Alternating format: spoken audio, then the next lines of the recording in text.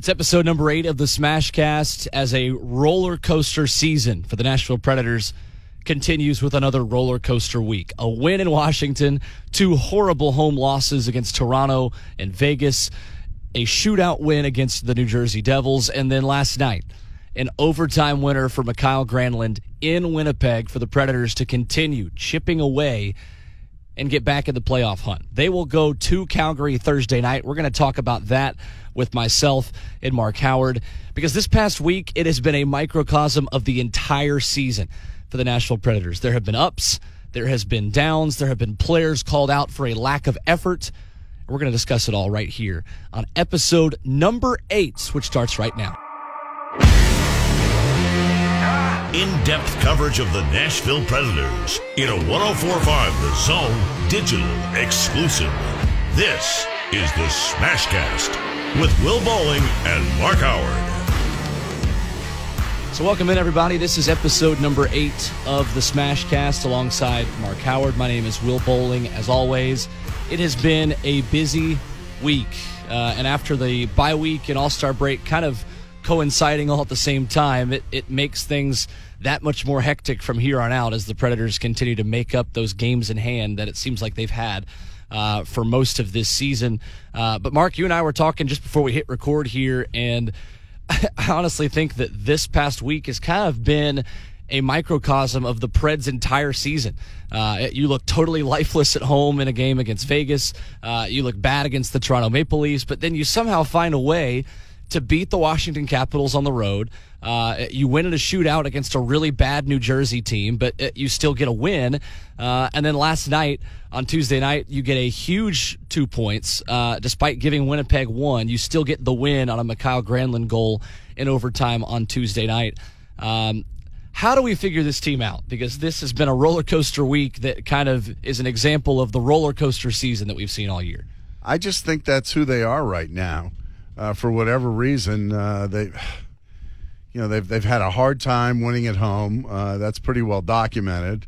And believe me, I love Chris and Willie. They're good friends of mine. But I don't want to hear about the pressure of playing at home. I mean, it's a regular season game. It should be easier to play, and it's just not. But that's their opinion, and they have the right to it. But this season, the Preds have been hard to figure, yet here they sit only 3 points out of the last wild card spot. And the game Thursday in Calgary, I think, is a really important game because that's the team in front of them. But the other part of this is maybe we make our peace and just say, this team is going to be inconsistent. They're going to be a contender for the last couple of playoff spots.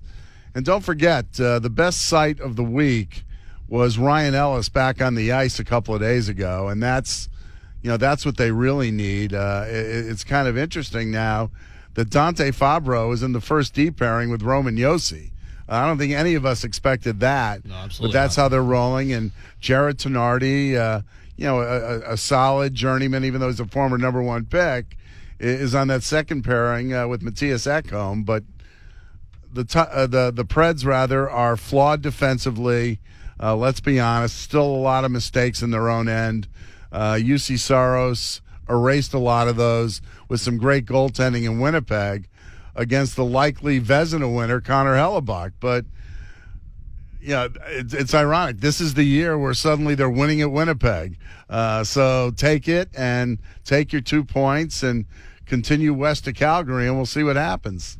It's so interesting, Mark, kind of comparing this team to the team a couple of years ago that backed their way into the postseason, was an 8 seed, and of course went on to sweep Chicago. We know what happened. They make a Stanley Cup final. And it's crazy to me just with the fan reaction this year. And I know the expectations were a lot higher this season than in most past seasons in Nashville Predators' recent history. But it's crazy to me to look at the stats of that team that made a Stanley Cup final a couple years ago and looking at the numbers of this team, and things are kind of similar, at least from a points perspective. You're at the same amount of points. I believe it was 1 less back in 17 through 50 games than you were this year. which is so interesting to me because I think the frustration and where the fans really get upset with this team is when they go to Washington and win the way they did against the Washington Capitals and make it 8 straight, which is one of the more mind-boggling stats for the Nashville Predators, that they've beaten Washington 8 straight times.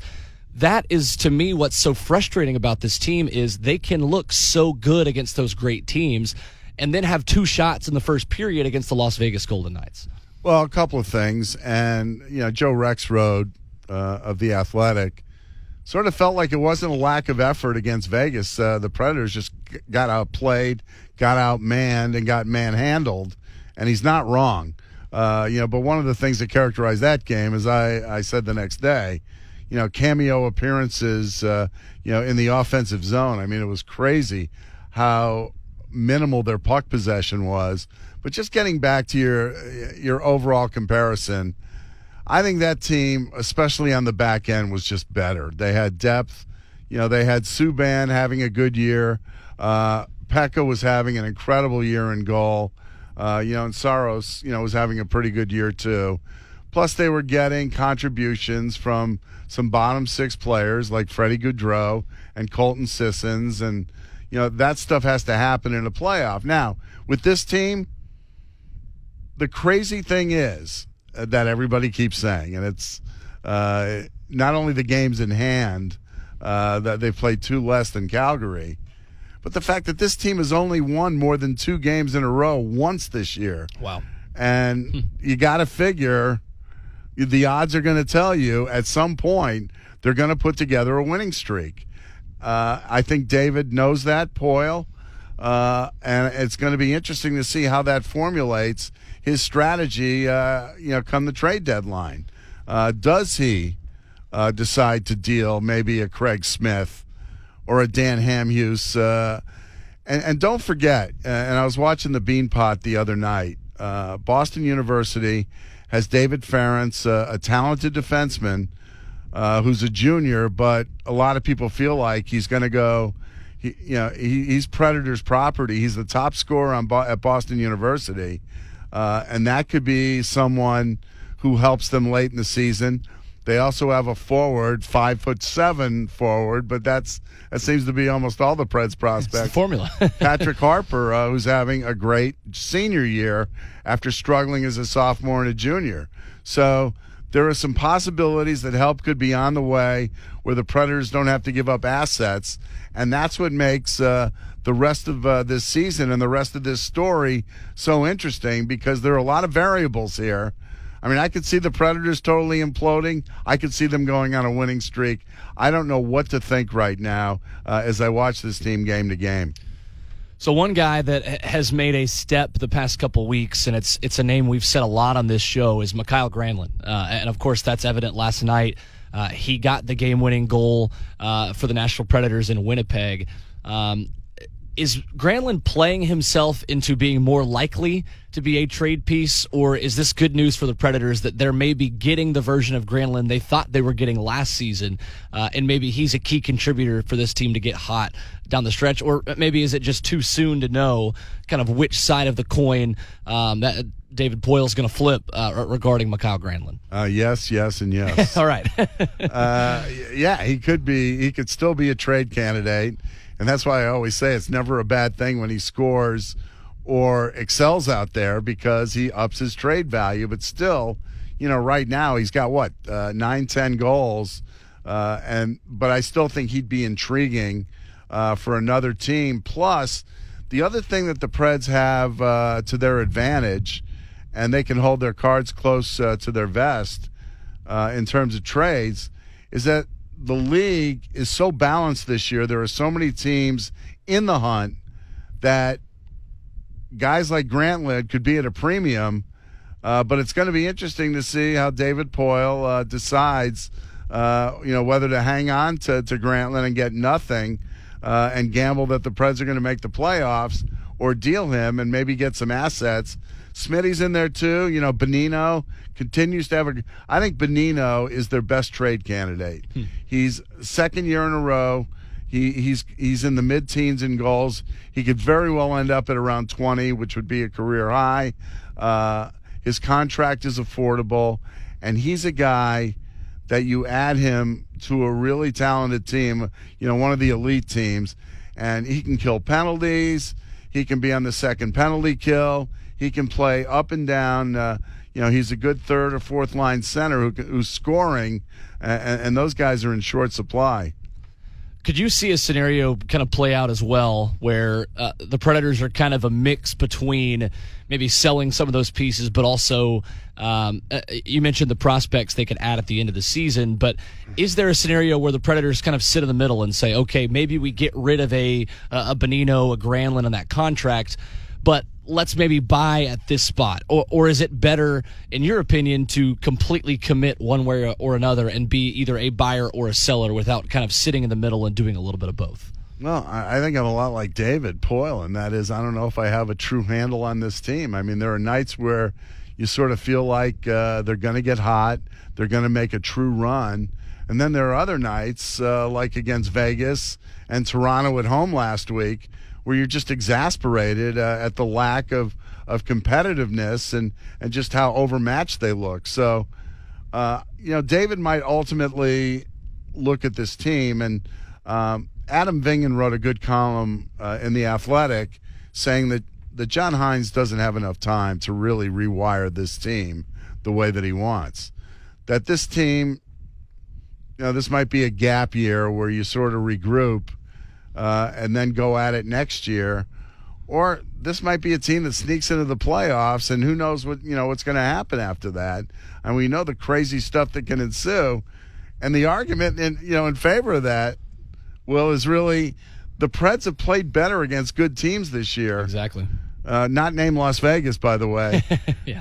But by and large, they've done well against good teams, which leads you to believe that if they get into a playoff situation, as a 7 or 8 seed, they could pull an upset again and make another crazy run. So, good luck to David. I mean, you need a Ouija board to figure out, just exactly what's in store for this team.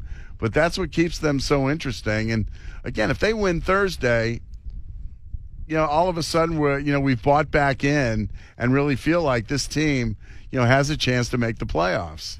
So the line for me that has caught my attention has been this Duchesne, Granlund, Johansson line. And of course, John Hynes did not hold back after that loss to Toronto and in explaining why Ryan Johansson only had, I believe it was just 10 minutes of ice time in that game, and kind of mentioning how he needs guys to do work on both ends like we've talked about here in this show.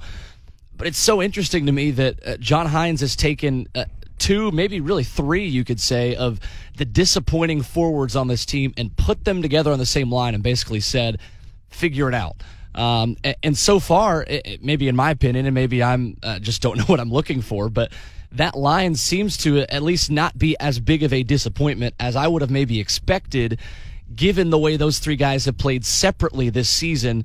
And of course, Matt Duchesne was on the record going into this season saying, I'm a center. I look forward to predominantly playing center, but can do whatever I can for this team. He's been on the wing, and it hasn't been all that bad for that group. Would you agree with that? Oh yeah, and listen, his speed, makes a line like that look better.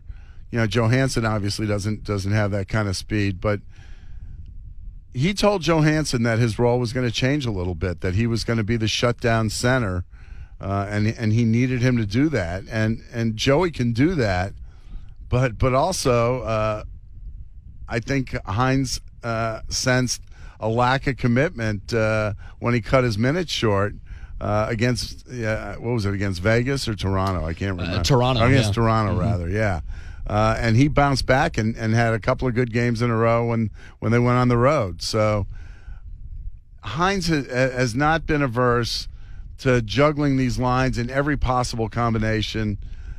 He's tried to balance lines, putting guys, up and down in the top three lines and not putting all the big guns together. To me, the other interesting story here is Austin Watson. The fact that he's been healthy scratched, the fact that the best version of Watson is a great penalty killer, a great energy guy, and a guy who scored 16 goals last year. Yeah. And he really hasn't been present. which makes you wonder, is he going to be a trade piece? So, what's he going to be?